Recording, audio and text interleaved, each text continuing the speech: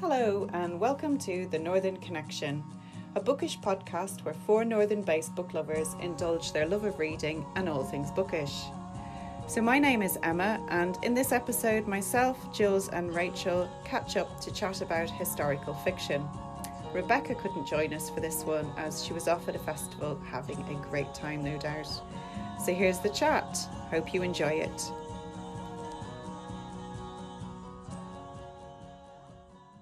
So I can't believe this is our first episode where we're talking about historical fiction. No, Yeah. me neither. Yeah, because we all love it, don't we? Yeah, absolutely. I think we read a lot of it. Yeah. So we decided that we'd choose two books each that we particularly love and just champion those a little bit. So Jules, would you kick us off, please? I certainly will, yes. So both of my books are exactly the same number of pages, and they are very chunky ones at 832 pages each. Wow. And I know we're all a little bit scared of big books, aren't we? And I think we're a bit terrified because we think that it's not going to be good and it's going to drag it on and etc. etc. But I've generally found that very long books are excellent, I will say. Mm-hmm. So the first one is The Luminaries by Eleanor Catton, and I know that some people are going to say, what? Because when I've looked at the reviews, it does have some really rubbish reviews, but I just think it's absolutely brilliant. So it's basically set in 1866, and Walter Moody is one of the main characters in the book, and he travels to the goldfields of New Zealand to seek his fortune. And around this time is when the kind of gold rush is happening in New Zealand. And when he arrives, it's a very stormy night, and he stumbles upon a gathering of 12 local men who have met to discuss some unexplained goings-on in the town. There's a few things like a wealthy man has vanished, a prostitute's tried to kill herself, and an enormous fortune has been found in the home of a kind of lowly drunk who you wouldn't expect to have that kind of money. And Walter Moody is drawn into this mystery of everything that's going on in this town. And it's kind of a world of shipping and banking and the gold rush, but with a bit of a ghost story thrown in.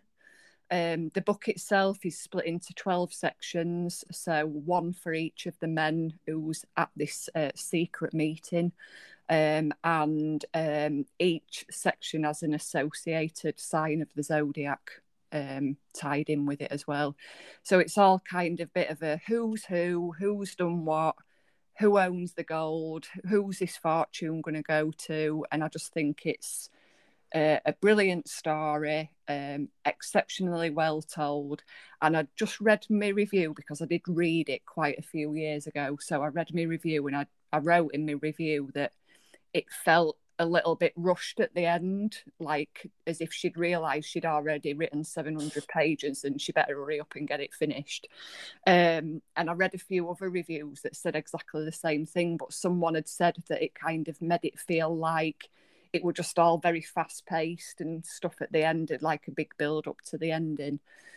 So I do think it was worthy of the prizes that it. I think she won the Booker Prize, did she? If I remember correctly, I'm sure she definitely won a big prize. I have a feeling it was the Booker. Yeah, and it was made into a TV series. Was it last year or the year before? Which I've watched, and I thought it was excellent. I know again that got some mixed reviews, but yes, I definitely recommend it.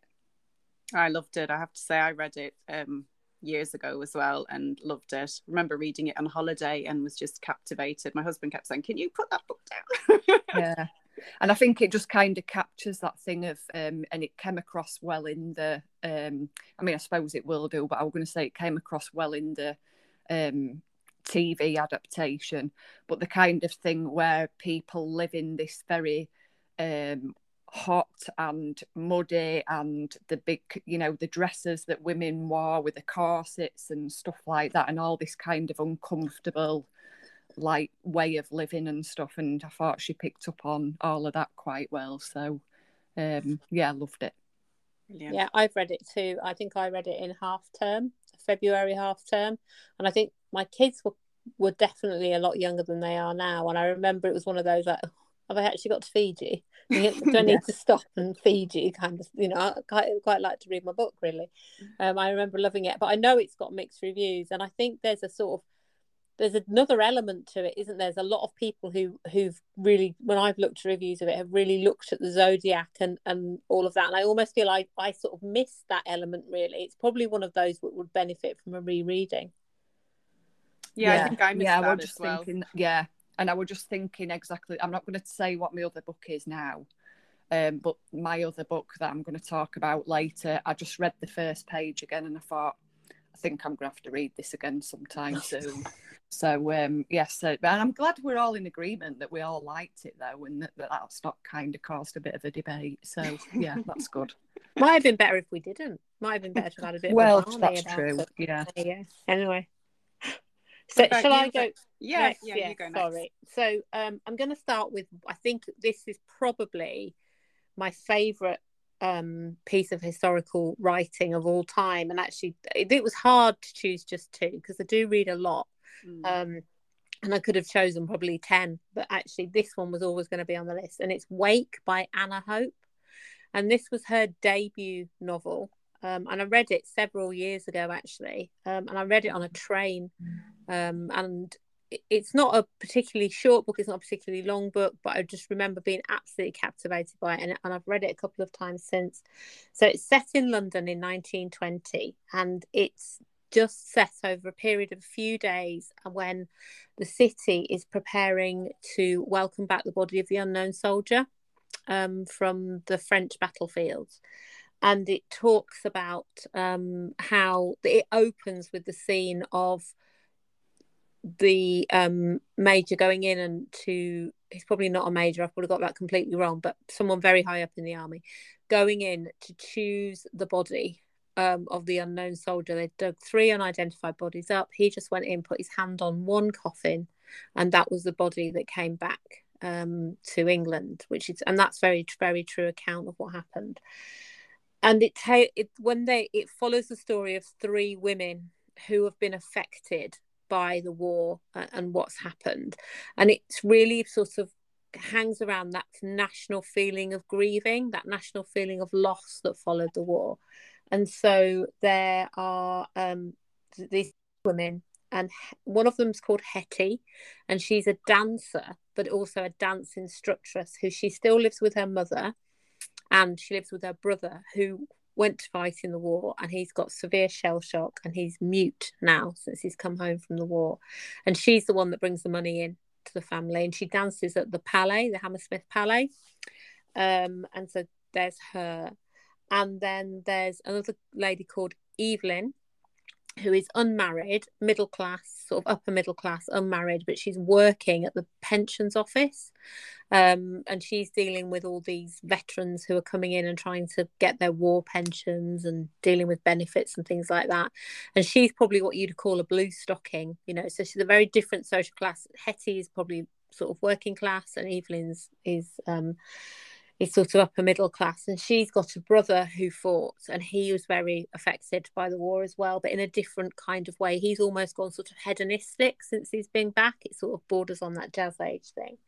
And then there's Ada, who's a mother whose son was killed in the war, or was reported missing, believed killed, and she's still not given up hope that he might return to her, and her husband is not coping with their loss, and there's a lot of anger because she thinks her husband should have prevented him from joining up, and she thinks she sees him everywhere. And so all 3 of these women, their stories are told absolutely beautifully, but it all hinges around this idea that soldier that came back to be buried in Westminster Abbey really represented all of the men they'd lost and all of the things they'd lost. And there was that real tangible feeling of, is that my son, is that my husband, is that my brother that they're bringing back and putting in the Abbey?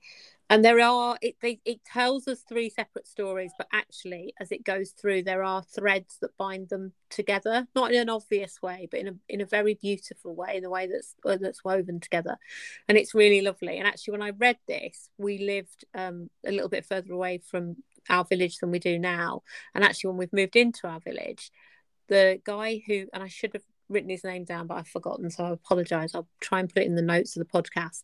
The guy who actually went out to choose the body of the unknown soldier lived in our village, and he's buried in the churchyard here. Oh, wow. So I often have a little wander past his grave whenever I go into the churchyard, and it's just such a beautiful book. Honestly, it is probably the best piece of historical fiction that I've ever read. Sounds fascinating. Yeah, it is. It's beautiful. So I recommend you pick that one up. I mean, I think Anna's an amazing writer, but say this was her debut, I think is stunning. I think I'm sold. Be ordering that later. The book I've chosen is The Murder of Harriet Monckton, and it's by Elizabeth Haynes. So Elizabeth Haynes is best known, I guess, for her crime writing, contemporary crime writing. She used to be a police analyst of some description, former intelligence analyst. But this book is set in Victorian times, and it's a crime novel based on a true story and a murder that has never been solved. So it starts off with the murder of Harriet Monckton. She is a 23-year-old teacher who's found poisoned behind the chapel she regularly attended in Bromley in Kent. And to create the book, what Elizabeth Haynes has done is she's drawn on the original coroner's reports and the true witness testimonies, and she's just built this absolutely fascinating story around Harriet. So we it's told from the four suspects in the crime. So it says that her final days are described to us through the eyes of those closest to her fellow teacher and companion, her would-be fiancé, her seducer, and her former landlord and lover. So all are suspects, and each had a reason to want her dead. So it's absolutely fabulous. I think, to be honest, I read it, I think it was in 2019. And I think, Rachel, we were both on the blog tour for it. And I think that's possibly how I met you on Twitter. We were possibly talking about the book and how much we loved it, and then it went from there. So, yeah. No, I remember being on that blog tour with you as well, and it is an absolutely stunning book, and it's so cleverly done. It's so cleverly told and so cleverly woven in, and it is very it's very subtle, isn't it? It's very, very subtle, because it could be quite sort of almost Ripper-esque. Yeah, she could really ham that side of it up, but she doesn't. It's just so beautifully told. I'm going to say that famous bookworm phrase. I've got it, but I haven't read it yet. I think I bought it when it very first came out, and still not read it. I remember it being one of my books. I'm sure it was one of my books of year of 2019. Yeah, sure it was. Really good. Really, really good. I've actually started rereading it. Just when I was thinking about what we were going to choose and everything, I was thinking, I'd love to reread it, and I'm about halfway through, and it's just as good the second time. Love it. So that's that one.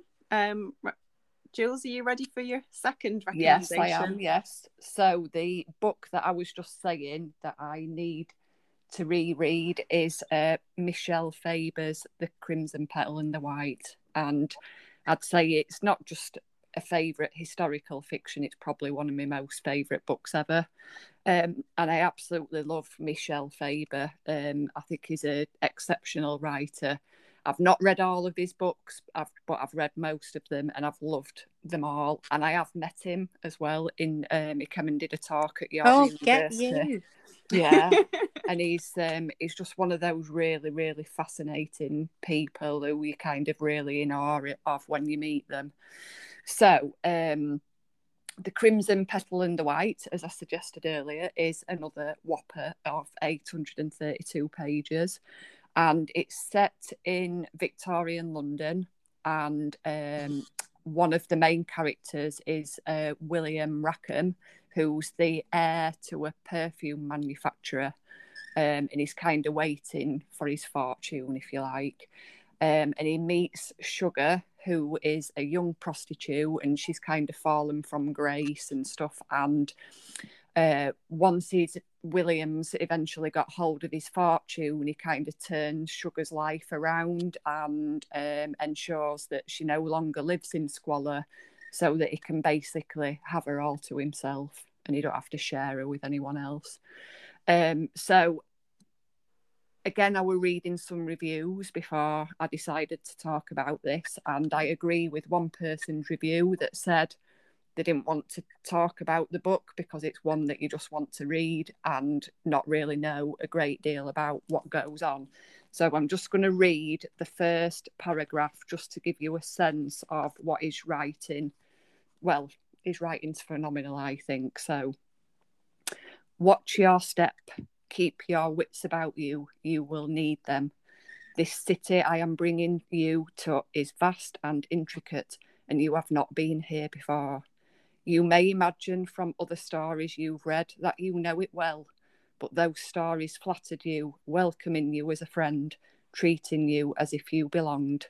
The truth is that you are an alien from another time and place altogether. Wow. So kind of very mysterious, and he just does do Victorian London very well, I think, as well. So, yeah. And I know Rachel's definitely read it. I have. We mentioned I read it that last week, didn't we? So I remember reading it. I was reading it when I took a whole load of kids on a school residential. I was reading it, and I was reading it because obviously I was in a room with like a dormitory room with kids sleeping at one end and me at the other, and I had one of those book lights, you know, that you clip onto your book. I was reading it by a book light, so I can really remember very, very vividly. I mean, I didn't read all 100, God, I probably read about 10 pages now, and I was on a school residential for crying out loud. But, you know, I remember very vividly reading that. But it's quite a while ago now since I read it, and so I probably would need to reread it because it's one of those books that I think, like you say, Jules, is you can find kind of, it's like Fingersmith. I was thinking about that the other day and remembering I absolutely loved it. And I think I read that very similar time to when I read The Crimson Petal and the White. But actually, I probably need to reread both of them. Yeah. See, I only read Fingersmith because you guys bought me it, didn't you? And I only read it in December. And again, absolutely brilliant. And the twists in it are just amazing, aren't they? I think that's one of the good things about Fingersmith. But yeah, I'm the same with Crimson Petal in the White. Like I say, now that I've dug it out for this, I definitely want to reread it. I think it's one of those, I haven't actually read it, but it's one of those I've seen an awful lot on book Twitter that people seem to love it, that there's a lot of love out there for it. Yeah, it's fabulous. I think if you commit, though, to a book of that size, you're not going to not like it, are you? Because I can't imagine people persevering with something, you know, that's 800 and odd pages if you hate it. You know, you've got to be some sort of sadist to carry on reading something that's nearly 1,000 pages long. I actually didn't like it. What should bloody carry on reading it for then? But just as a little warning, it's very adult. So just so you're aware of that. But yeah, not that, you know, I'm okay with that, but some people might not be. So yeah, just bear that in mind if you're going to read it. Okay. Do you want me to go next with my second one? Yeah. Brilliant. Okay, so this one it's the new Hannah Kent that came out this year. Devotion. I love Hannah Kent. I've loved everything that she's read. I can very nearly chose The Good People, actually, which I thought was fantastic. That book, a fantastic book, and actually was a really great portrayal of what it was like to have a child with additional needs all that time ago. You know, all that sort of. I just thought that was fabulous, but I didn't, because actually Devotion, I think, has just picked that to the post as my favourite Hannah Kent. So it's probably would fall into, no, I can't even say that. No, I can't say what it would fall into because it'll give it away. So I'm going to have to not say that. Okay. So it's 1836 and it's set in Prussia. And Han is the main character. She's a 15-year-old girl, and she lives in Prussia, and her family are old Lutherans, and so they're pretty much ostracized by Prussian society, but they've been given the opportunity. So they have to do all their worshipping in secret. The church has been closed. They worship in the forest, but they've been granted by the government safe passage to Australia to set up a new community. So at last they get this. They've been waiting for this for ages, and they've just got it. And when we meet Han, she's got quite a complex family in that her father is one of the elders of the community. Her mother is very well very well respected, but they've just lost, sort of within the last year or so, I believe from memory, their son, her brother. So there's a lot of grief going on, and Han is quite she's 15. She's going through that sort of teenage phase. She doesn't really feel she quite fits anywhere, and she goes into the forest a lot on her own, and she can hear nature. She's got a really close connection with nature. She doesn't feel connected to the local girls. She doesn't feel anything. She just feels very strongly for nature. And then a new family move into the community, and there's a girl who's the same age as Han called Thea, and they immediately strike up a very, very, very close bond, which tips over into the beginnings of a relationship, something, a romantic relationship. And so obviously that's all kind of very exciting for her, but also, very alien. And anyway, so they strike up this bond. They all go on this boat. They get onto this ship, and they go, and obviously very dangerous passage, and things happen on the ship. But it's about this bond of these two girls and how strong that bond is and how much it can actually survive. And I can't tell you any more than that, because if I do, it will completely ruin the book.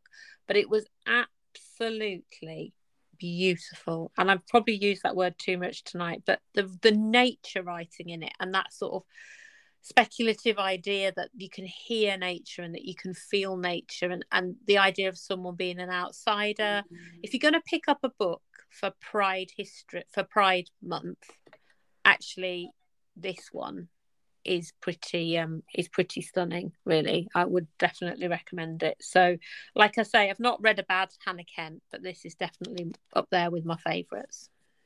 Yeah, and you're going to make me say it again, because this is another book that I've got that I've not read yet.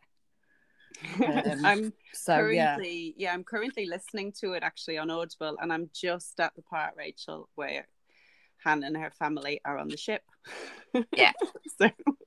And I think she conjures that up so beautifully. The freedom of being on a ship, but also just trying to imagine what it would be like, and not knowing when you were going to get off and what the place was going to look like when you got there. We're so reliant these days on we're knowing exactly where we're going on holiday and having pictures of it on the internet. And these people knew nothing, and it was just their faith that was taking them there. This idea that they couldn't live where they were, but they'd been promised this, and they were being promised it by people who hated them. And it's just beautiful, really beautiful book. So I recommend that one. I highly recommend that one. Read a couple of her books, The Good People, and then I can't remember what the other one is. Burial Rights. Yes, that's the one set in sort of. Yeah. Is it Iceland? I want to say Iceland. Yes, it is. Yeah. Both of them really good. She's such an exceptionally good writer. Yeah, and she's very good at all three are historical, but all three are historical from completely different periods in time and completely different, places. She's got such a good, there's Ireland, there's Iceland, there's, this is Prussia and Australia, and I think the amount of research that she must do to conjure these images and to create these worlds is quite breathtaking, really. Yeah, I'll look forward to reading that one. Yeah, definitely. Emma, your second book. Brilliant. So my second book, I suppose there's some similarities to your first book, Rachel. So the second book that I've picked is The Pull of the Stars, and it's by Emma Donoghue. And Emma Donoghue, I came across her first, a couple of years ago, when I read Room, and I loved Room so much that I then sought out other books that she'd written, and she had written quite a few historical novels. Now, this one, The Pull of the Stars, was published in August 2020, which was when we were all very much living through COVID ourselves, and I have to be honest, I wasn't really in the right place to read the book then, but I know it had fabulous reviews, and I picked it up. I think it was either the end of last year or beginning of this year, and absolutely loved it. And it's one I've recommended to my mum, and she's bought it for her friends. My mum was a nurse, and so was my grandmother, and it just means a lot to them. I know my mum really loved the book also. It's set in Dublin in 1918, and it's during the flu pandemic, and it looks at one nurse called Julia Power, and she's looking after expectant mothers who have recently come down with an unfamiliar flu. So the flu's really new to everybody at that stage, and it's not really understood, and so it just follows her life over the course of a couple of days. It's, you know, like I think Rachel was saying that the Anna, what was it, the first one? Anna Wake one, so that was just set over a couple of days as well, wasn't it? I think it's about 3 or 4 days, something like that. And this one's really, really similar, and initially you think, what on earth, you know, how is it going to sustain me? How am I going to stay interested in a book which is just set in a hospital ward, and it just focuses on a couple of different women? But it's absolutely fabulous in the snapshot it gives you of the time, in terms of the country at the time and the different attitudes that existed there with regard to, so it was just after in 1916 there was a big rising in Ireland where some people wanted to the country to rule itself, and others were quite happy for the country to be ruled from London. But a lot of men had left Ireland at that time to go and fight for the British Empire during World War One, and they came back to a country which was completely different, and a country that they didn't always feel welcome in. So there was a real division there, and the book does look at that. The nurse, her brother had been really badly wounded in the war and really, really badly affected as well. So we get that perspective. And then we also see how women were treated in Ireland at the time, which was very badly. And Emma Donoghue is one of those writers. She's just stunning. The way she writes, and there was something that really stuck with me about the title of the book. I loved it. It's called The Pull of the Stars, and in the book it says that medieval Italians thought that the illness of flu proved that the heavens were governing their fates, and that people were quite literally star-crossed. And influenza delle stelle means the influence of the stars, and that's something that they believed at the time. You know, that they couldn't cure the flu, that their fates were sealed, and they were being called away. But yeah, it's fabulous. I know you've read it, haven't you, Rachel? And you really enjoyed it as well. I read it, and I really loved it. And it was that the 2-day thing. And also the fact that you're pretty much the action happens within that ward, doesn't it? You don't really leave that ward. You do a little bit, but and that is quite claustrophobic read, because it happens in such a compressed period of time and a compressed space in time. But it really, I think maybe because we were going through COVID and we were going through that kind of that feeling of everything being compressed. But I think for definitely what it brought home to us was, although we were going through COVID, and COVID has been shitty and awful, and there's been lots of terrible things, actually we did have so much more hope, because, you know, people were looking for vaccines. We did understand about social distancing. People were getting payment to stay at home and not go to work, and, you know, there was financial support for that, you know, and the flu just went rampant because people could Yeah. not afford not to go to work. People could not afford to stay at home. People didn't understand not, hygiene. And Yeah. it was quite a opener, really. Yeah, and I mean, like you said, COVID was horrendous. I read Hamnet at the very beginning of COVID, and I strangely found it almost reassuring to know that people had been through episodes like this in the past. As a people or humanity, we'd been through these epidemics, and we had survived. Like you said, I suppose we have knowledge on our side, and we were able to use technology and everything, but. Yeah, I read The Year of Wonders as well during the pandemic, and I forget who that's by now. I'm really sorry, but The Year of Wonders is about Eyam and the Plague Village. Oh yeah, and I read that as well. So actually, quite unwittingly, was reading quite a lot of plague literature. I find the historical literature easier than the dystopian. When there are dystopian books, and I find them harder to read than the ones which are based in fact. Yeah, I think that's quite hard when because that sort of gives you the what could happen. Yeah, doesn't it? Okay, go there. Yeah, because I just going a bit off on a tangent because this is not historical fiction, but I'll just mention it while we're talking about it.